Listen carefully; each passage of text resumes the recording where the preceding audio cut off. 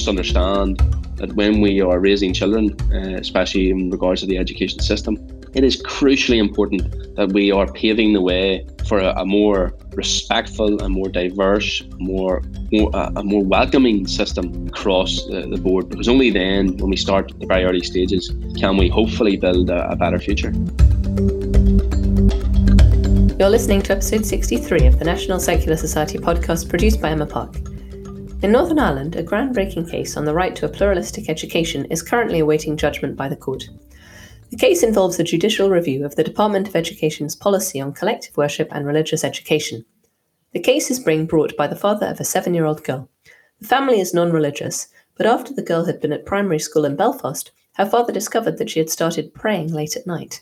This led him to investigate the way in which the school undertook collective worship, and from there to delve into the way it taught religious education as well. He found that both the religious education provision and the school assemblies were heavily proselytizing, with the intention not just of teaching Christianity, but of inculcating students with its doctrines to the exclusion of all other worldviews. When the school refused to offer him a satisfactory alternative for his daughter, or any other effective remedy, he turned to the courts. For this episode, I'm going to be joined by Darragh Mackin, a solicitor who was instructed by the girl's father to bring a judicial review both of the Department of Education in Northern Ireland and of the school which implemented these policies. And just before I begin the interview, I would like to wish you, the listeners, on behalf of us all at the National Secular Society, a very Merry Christmas, and all the best for 2022, whatever it may bring. I'm joined now by Darragh Mackin. Darragh is a partner and head of public law inquests and inquiries at Phoenix Law, which is a firm of solicitors in Belfast that specialises in human rights law. Darragh Mackin, welcome to the podcast. Thank you for having me, Emma. So let's start with the background to this case and the way it happened. So as reported in the Irish News, the girl involved is aged 7, so the family is bringing the case on her behalf. She's at a controlled primary school, which means a Protestant school in Northern Ireland. And we also have Catholic maintained schools, so we've got that distinction. Why is the family bringing this case in the first place? How did it come about? I think the starting point, which is important to emphasise, is that obviously the background, in particular the religious impact in Northern Ireland in particular, is worth emphasising. Unfortunately, there is a very difficult and troubled past, which unfortunately has too often been related to religious division in the jurisdiction of Northern Ireland. On an occasion, a number of years ago, the child at the centre of this case returned home from school and began praying late at night. Her father was deeply concerned as to why she has learned, or where she had learned, to pray in this way, and took it upon himself to visit the school to inquire as to why his child was being brought up in this way. Now, his reason for doing so was very simple. He believes firmly in reconciliation and moving forward in Northern Ireland. And his view, quite rightly, is that when we have a situation whereby children from a very early age are indoctrinated in a manner which they effectively are raised as Catholic or Protestant, it only seeks to continue divisive culture. It only seeks to continue with division. And he was deeply concerned about this approach. That prompted him to ask that the school would consider not raising his child in this way. He wanted his child to be raised in a way that was multicultural, respected all religions, didn't identify as any particular religious belief, for the obvious and the reason that I mentioned, that he believes firmly in that if Northern Ireland is to progress in a way consistent with what the European Court of Human Rights has even said, and in a way that is respectful of everybody's religion and cultural beliefs, it is essential that we do not have children raised in this way. This concern was met with the school's approach, which simply was to flag that they had no alternative, that the law mandated the school to have an act of worship, and that they simply were following that law, and that they had effectively no alternative. Now, on closer inspection, when the father in this case sought legal advice, it became clear that not only was there, and still is, a provision in law which mandates an act of worship, but in fact it goes much further. There is a syllabus in play which effectively has at its heart a very narrow focus on religion, and has at its centre what we would say is analogous to indoctrination in Christianity, which in many ways is detrimental to what we would say the respect for the European Convention on Human Rights. Now, when all of that became clear, the father in this case began legal proceedings. The proceedings are twofold. They were initiated against the Department of Education. The reason for that being that obviously the department are the ones responsible for the legislation in question. And secondly, against the school as effectively an alternative. Now, what we say is that if we are wrong that the law isn't incompatible with the European Convention on Human Rights, then the school should not be bound to act in that way and should have acted in a way that respects the child's human rights and shouldn't have followed or have been constrained by the legislation in question. So, yeah, it started off, in other words, the whole thing started from the fact that the girl was praying, which was a result of the requirement for an act of collective worship every school day in Northern Ireland. But then the father found out that it was also a matter of the way religious education was taught in the school as well. That's absolutely right. That's absolutely right. And I should say, on closer inspection, it became clear that this is not anything new. It became clear that, in fact, for a number of years, a number of public bodies have, in fact, expressed concern about this approach. Now, one such concern was the Equality Commission in 2006. Northern Ireland expressed concerns about the lack of equality for non-Christian faiths, and that the specific, secular traditions that were in place and how they would adversely affect those who effectively were not from the Christian denomination. And further than that, the Northern Ireland Human Rights Commission had flagged their concerns, and a number of academics from a local leading university, Queen's University Belfast, had also expressed concerns about this approach. So it was clear that these concerns were not in any way ill-founded and required closer consideration, and indeed consideration and review by the High Court. Mm-hmm. But as we stand, the current law is the law that's been in place for presumably quite a long time. Yes, the law has been in place since 1986. In fact, specifically, Article 21 is the provision we're talking about here, which effectively means that in grant-dated schools, in every school day, there should be an act of worship, whether in assembly or as part of a class or a programme. Now, what the problem that arises from this provision is that there is effectively no remedy. The only remedy that exists is this: that the child, if the child so wishes, or the child or the parent expresses a concern, the child can be removed from the classroom or the assembly. Now, the reality of that is that is the very essence of the problem. What we then seek to do is we seek to exclude, we seek to punish the child in question. We seek to effectively identify that child as different by the very simple fact that they wish to opt out of worship of this kind. So no child, especially a young child, is going to want to just be taken out of the class from the rest of their classmates. Exactly, and it's the heart of the problem.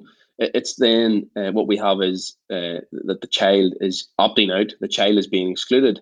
And I have to say, even more concerning than that, in the preparation for this case, we undertook a review of the specific provisions that would be feasible in other schools if you wish to opt out. In one school, alarmingly, if the child decided to opt out or be excluded, they would be, during that period in time, minded by the local vicar, which in itself, the irony can't be lost. And in this case, in defending the proceedings, the respondent sought to suggest that one such potential alternative in excluding the child would be that the child could hand out the milk and cookies whilst the other children pray.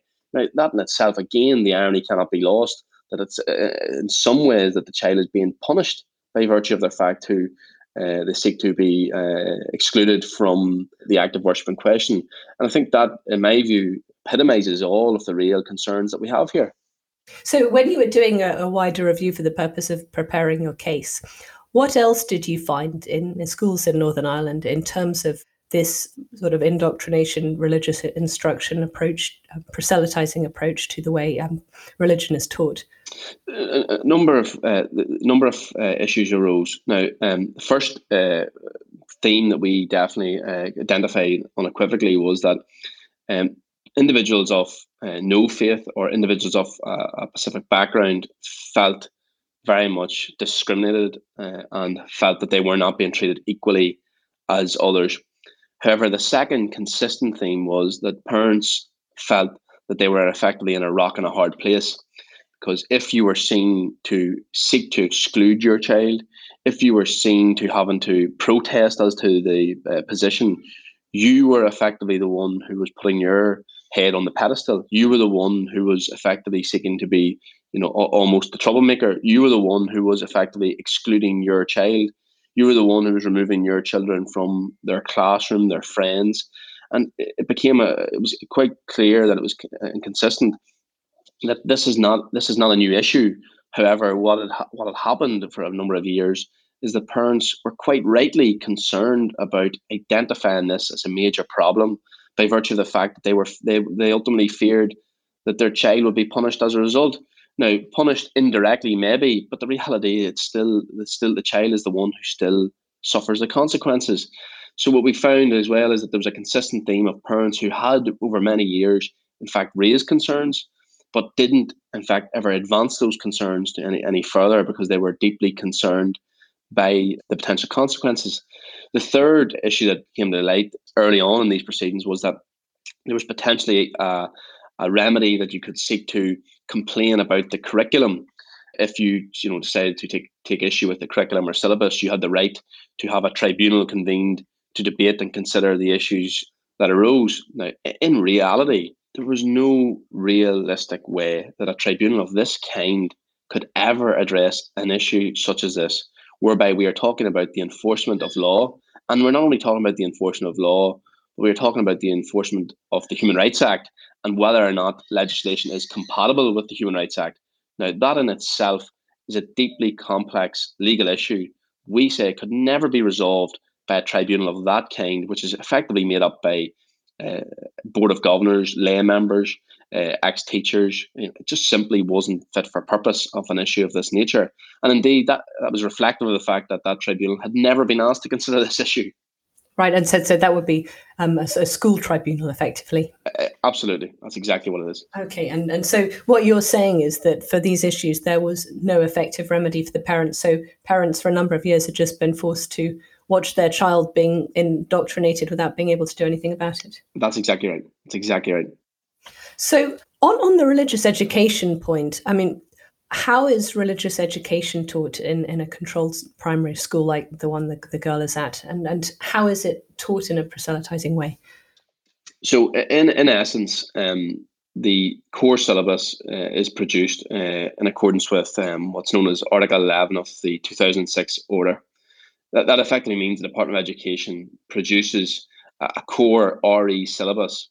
Now, that syllabus includes what we refer to as key stages 1, 2, which relate to basically primary school education. Now, that syllabus is produced in conjunction with the Catholic Church, the Presbyterian Church, the Church of Ireland, and the Methodist Church. Now, it's worth pausing there to note the very obvious reality that the syllabus, even the production of the syllabus, is exclusively Christian. The consultation process is exclusively Christian, and the content of the syllabus produced for primary school children is exclusively Christian. Now, there are a number of examples throughout the syllabus on any closer inspection that depicts the exclusive Christian reality of the situation. Number of, for example, references to the revelation of God, the talking to God, the thanking of God, the praising of God. That people should be encouraged to develop respect for God. All of those issues. Now, what is obvious in the examination is that reference to other religions, which are referred to concerningly as world religions, do not even feature until key stage 3, which is years 8, 9, and 10.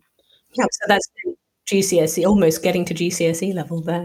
Yes, so what we have a situation is a child, until they're effectively 11 or 12 at the earliest, will not even know about other religions, not be taught about other religions, and when they do, they will be referred to as world religions, which in itself, in my view, like I say, epitomizes the concern of the situation. and sorry, I should say that the core syllabus has absolutely no reference at all in any shape or form to non-religious beliefs, which again is indicative of the fact that the syllabus in question is exclusively focused upon Christianity. Now, that is in many ways exacerbated then by the fact that, depending upon the school in which you go to, will depend upon the focus of the religious education and religious active worships. Now, as has been referenced here, this is a controlled school. Therefore, the active worship was effectively Protestant religion, and vice versa. If a child attends at a Catholic school, the religious education imposed will be that of Catholicism. So we say that on any inspection here, the underlying legislative provisions, which give rise not only to the active worship but give a rise to the core syllabus, are flagrantly in breach of the European Convention on Human Rights. As far as I understand, correct me if I'm wrong, there are some integrated schools in Northern Ireland which try to sort of combine people of different denominations. In the case of this girl, was there any other choice for another school she could have gone to, or is there simply not that possibility? There are integrated education or integrated schools now in Northern Ireland. I should say that they are in many ways, though, still at their infancy in terms of numbers and presence, in terms of controlled schools or Catholic schools. So whilst there does exist integrated schools in Northern Ireland, it is a very much, we have a long way to go before we have effectively a widespread integrated system, in my view. Now, the reality of the situation is that even if that were a possible remedy here, we would say that that doesn't answer the problem. The problem is that we, unlike anywhere else in the island of Ireland or in the United Kingdom, we have a situation whereby the syllabus is unduly narrow, and we say that that is the equivalent of what is in essence indoctrination of children from an early age. So irrespective of, even if we have integrated education now in a manner that is progressing, thankfully progressing, it isn't in any way, unfortunately, the solution to the problem. Is the Republic of Ireland, do they have a better system for encouraging pluralism? It's not as narrow or restrictive as the system in the north. Like I say, when we began analysing this case, we not only looked at the Republic of Ireland, we looked much closer, to be frank, at England, Wales and Scotland, and it was clear on any analysis that the jurisdiction of Northern Ireland's system was by far the most restrictive. Just if we're talking in terms of proportions, I mean, are there any statistics on the proportion of people in Northern Ireland who are not Christian? So the statistics that were reviewed did indicate that the proportions more broadly are quite low of non-religious or other religious beliefs. However, what we would say is that, again, unfortunately, that is not reflective of the reality. I say that based upon two factors. The first one being that, again, we enter the same problem. We are requesting parents to identify at an early stage what religious belief they are, what faith they come from, in circumstances in which it may again force identity on, or force the question of identity in a situation where it is deeply unfair. Now, there are a number of reasons why people either avoid that question or answer that question in a specific way, depending upon the manner in which it is asked. Now, that may seem like a strange answer, but unfortunately, the reality of the situation in Northern Ireland is that we have, like I say, a very complex backdrop, a very complex history, which gives rise to all, in which, unfortunately, and it's deeply regrettable, religion did play a part. And for that reason, that question is unfortunately not a simple one that cannot be answered in a very straightforward manner. The second issue here that arises is that, irrespective of the proportion that we are dealing with here, it is essentially important that when we are entering into a situation where we're trying to promote diversity more broadly, it is essential that, irrespective of the proportion that the education system, and the religious education system in particular, has respect for all denominations and all beliefs, because it's only then, irrespective of the proportion, will those who maybe fall within the minority feel comfortable to maybe identify as a minority in circumstances in which it may not have been so easy to do so before.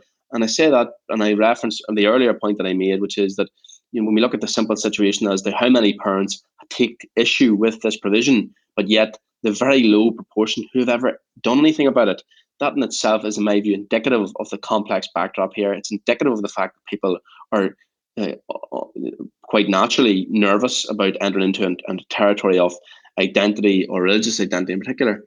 And would it be fair to say that with the identification as Protestant or Catholic, that's not just a matter of religion, but also very much bound up with sort of cultural or political affiliations? Exactly, that's exactly right. Unfortunately, like I say, when I reference religion being tied into the complex history of this jurisdiction, it is tied into deep cultural traditions and deep political traditions, which again form a huge part of the divide in this jurisdiction.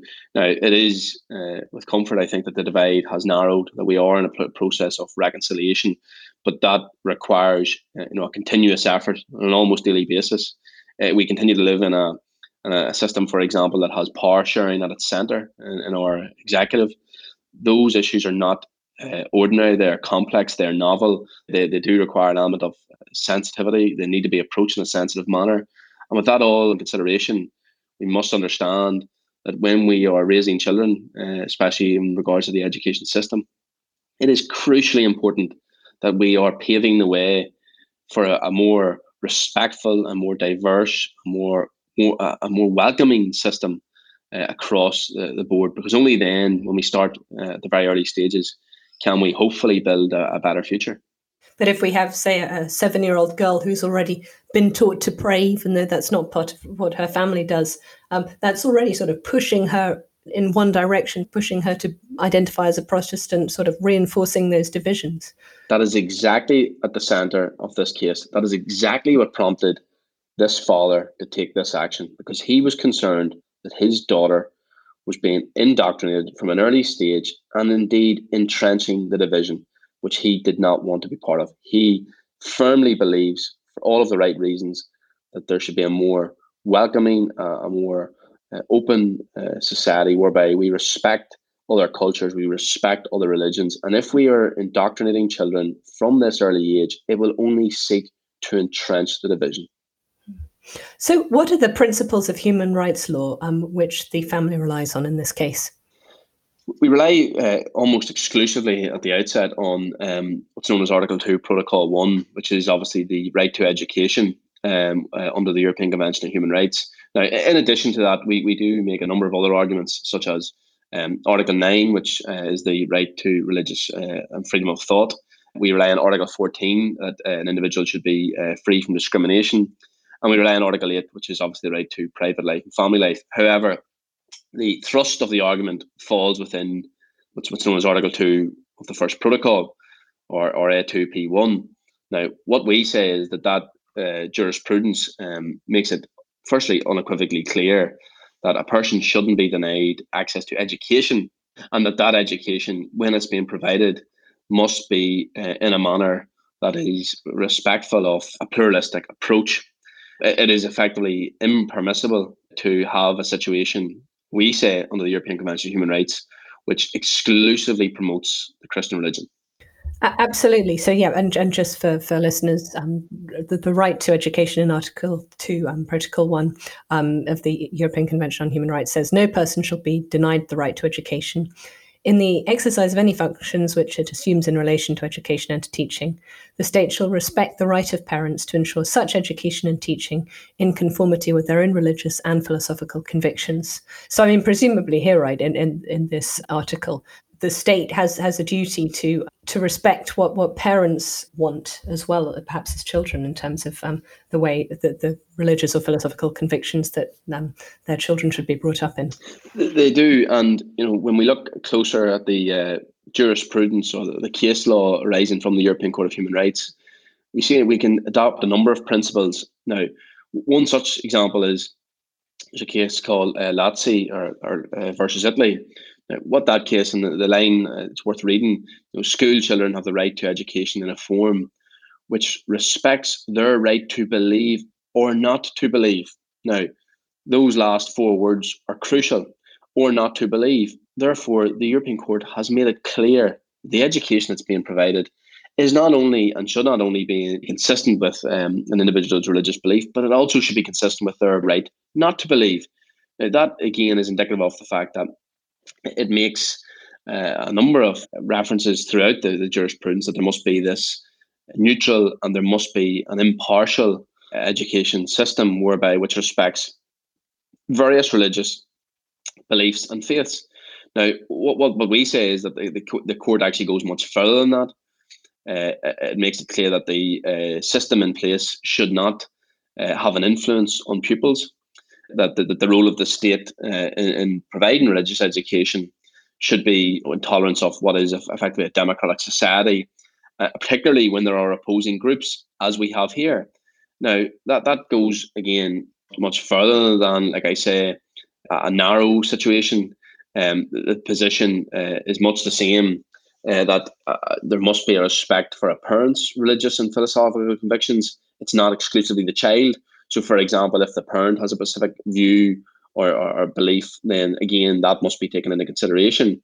So we say that the reality is on any inspection of the European Court jurisprudence, it is effectively clear that the court has held that there must be a safeguard, there must be a safety net for ensuring pluralism in education. And we say that safety net simply does not exist in Northern Ireland. And what specifically does the family want to achieve by this case? What are you asking the Department of Education to do? Well, we seek a number of remedies. Now, the first one and the primary one is that we seek what's called a declaration of incompatibility. Now, what that is effectively if a piece of legislation is incompatible with the European Convention on Human Rights, then a court can duly order that a specific provision is incompatible. Now, what that means is when legislation is enacted that's contrary to human rights, the court can issue an order which effectively says this provision is incompatible. It cannot be compatible with an individual's human rights. Now, ordinarily, if a DOI or a declaration of incompatibility is issued, the Secretary of State must take remedial action if we are talking about primary legislation. However, we are not just talking about primary legislation, we are talking about secondary legislation here, which means that the court can in fact go further and it can deem that the legislation in question is effectively unlawful. Now, we say that is the centre of this case. We say that is the reality of the situation. We say that the law that we have mentioned earlier is not compatible with the European Convention on Human Rights. And if that is the case, and if we are right about that, then the court should proceed to issue a declaration of incompatibility. If it's secondary legislation, would that legislation then have to be struck out and new regulations put in? It would immediately require remedial action, which would be that the legislation is therefore incompatible, and therefore there must be steps taken to remedy the incompatibility. There is a second strand, like I say, that if we are wrong about all of that, then in the alternative, we say that the school has not acted in a manner which is consistent with the Human Rights Act, and that the school should therefore be deemed to have acted unlawfully in contravention of the Human Rights Act. But I should say that there's also a third strand of this case, which is, again, to some degree, unique to Northern Ireland, which is under Section 75 of the Northern Ireland Act, there is a provision which requires that the departments, the ministers, must act in a way that's consistent with equality. It must effectively give rise and duly promote equality within this jurisdiction. What we say is there is absolutely no way can it be deemed to say that the situation and the system in its current format promotes equality. It simply does not. That is not only us saying this, it's not only our clients saying this, it is the Equality Commission for Northern Ireland, the public body responsible for assessing equality and promotion of equality, has already said it in 2006. Yet, despite their concerns effectively 15 years ago, no steps have been taken to resolve the problem. So we say that even if we are wrong about the European Convention arguments, we are right about the Section 75, that the steps have not been taken with regards to the promotion of equality, and we would seek an order from the court to that effect. Okay, and on that point of promoting equality, specifically within the context of Northern Ireland, now, as reported in the Irish Times, Ben Jaffe QC, for the applicants on behalf of the family, he stressed that the aim was not to bring about a secularised system of education as such in Northern Ireland. Now, why did he need to stress this? The reality is that it is a consistent debate on a daily basis now, unfortunately, about courts going too far. The reality of the situation, what we are asking for here, is we are asking for a court to intervene. Now, a court, as you can imagine, is always going to be reticent about taking a step that will have such a widespread impact. The point that we sought to stress is that all we seek from the court at this stage is to make the necessary orders. It is thereafter for the responsible bodies to take note of what the court has said and to take the respective action. Now, the reason why we say that is because in cases such as this, and when I reference the contentious and complex backdrop to this jurisdiction, cases such as this can often be misinterpreted. They can be misunderstood. Now, I think that's indicative of the fact that our clients have had to seek anonymity to ensure that their privacy is respected by virtue of putting their head in the parapet in this instance. It is important that the approach, the requirement, the steps that we are asking the court to take is not misunderstood or misrepresented. We say that the remedy here is that the current regime is incompatible with the convention and indeed incompatible with the need to have due regard for equality.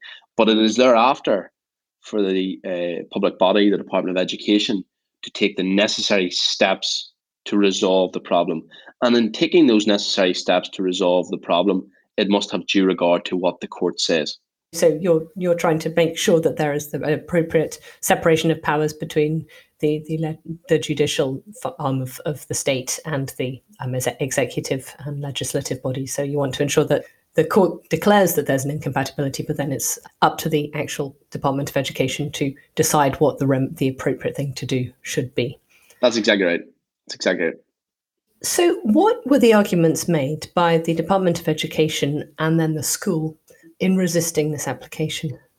At the outset, the main thrust of the department's response is that they say the system is in essence compatible with the convention. They say so on the basis of a number of factors. The first being that by key stage 3, the child will begin to learn about other religions, and therefore that there's nothing to see. There's no problem here. The second issue they say is that, and their main argument is that when there is a provision to which you can exclude the child, to which the child can be exempted from the act of worship in question, there is nothing further the school needs to do, because that is the remedy to the problem. So therefore, they say, in summary, that the exemption principle, or the ability to exclude the child, is the solution to all of the problems. It is the solution to the deficiencies. And if a parent or child has a specific belief, that is catered for in the ability to be excluded.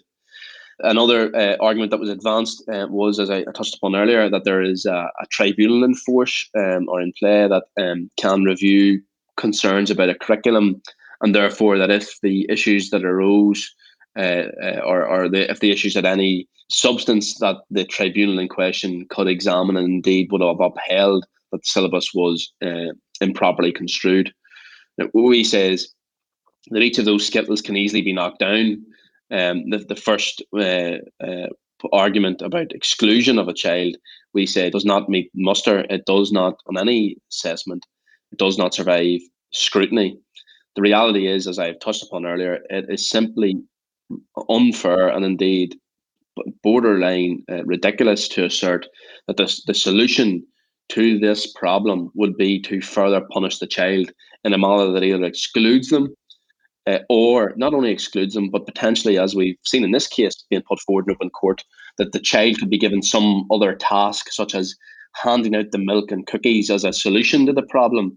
We said that only further undermines diversity. It only further undermines the need to have a pluralistic and open approach.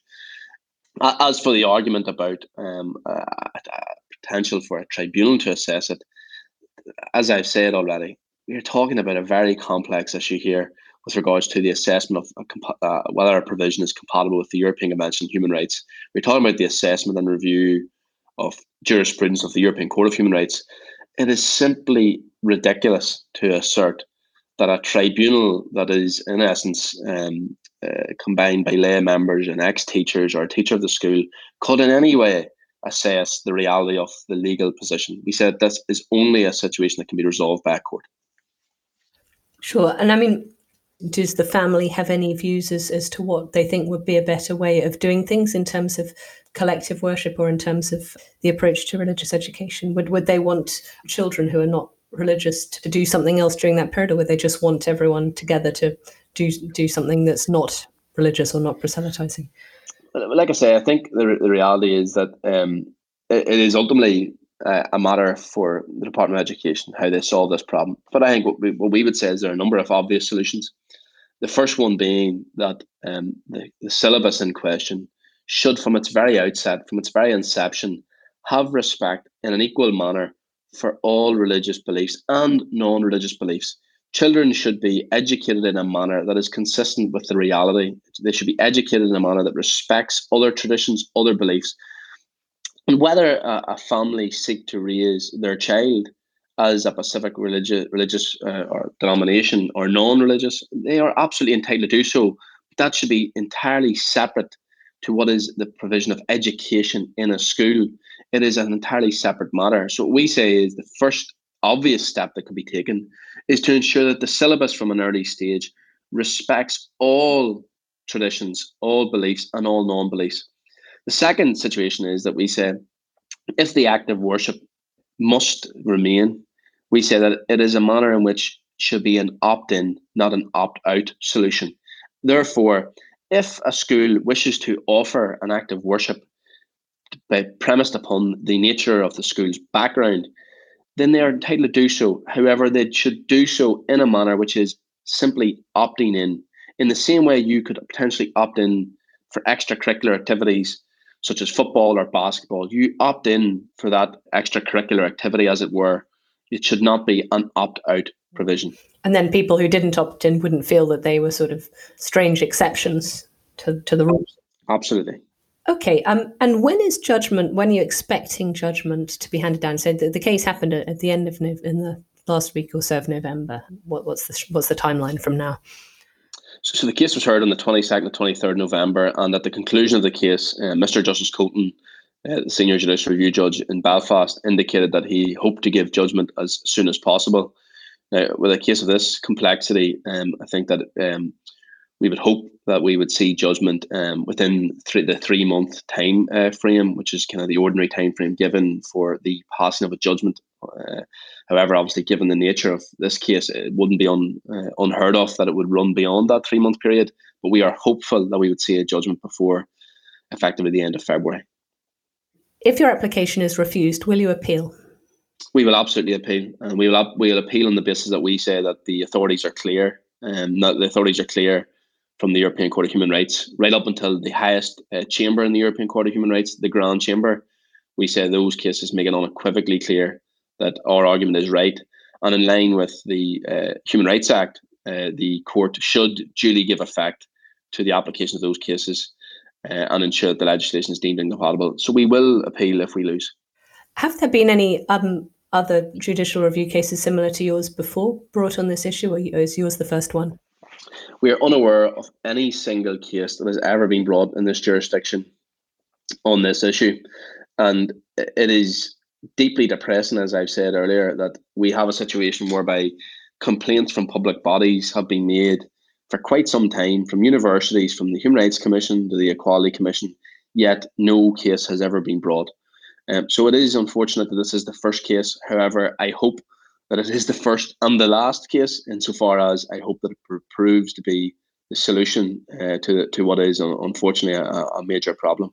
So as a final question then on that point, if your case succeeds, if your application is accepted, what will there be and what will the ramifications be for education in Northern Ireland? I think it's fair to say that this would have a widespread impact. The reality is what we are challenging here is the provision of education across the jurisdiction. That in itself, for obvious reasons, comes with widespread consequences. And I think that it is fair to say that if we are successful on the grounds at which we have pleaded, it will have an impact upon the delivery of education right across this jurisdiction in a manner that will effectively impact all schools in that, insofar as the order currently in force applies to everyone. So to say that this will have a widespread impact is probably an understatement. So definitely something to be watching out for in the next few months then. Darragh Mackin, thank you very much. Thank you, Emma.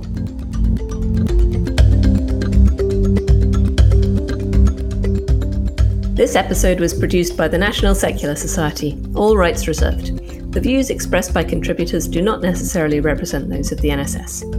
You can access the show notes and subscriber information for this and all our episodes at secularism.org.uk/podcast. For feedback, comments and suggestions, please email podcast@secularism.org.uk. If you enjoyed this episode, please subscribe and leave us a positive review wherever you can. Thanks for listening, and I hope you can join us next time.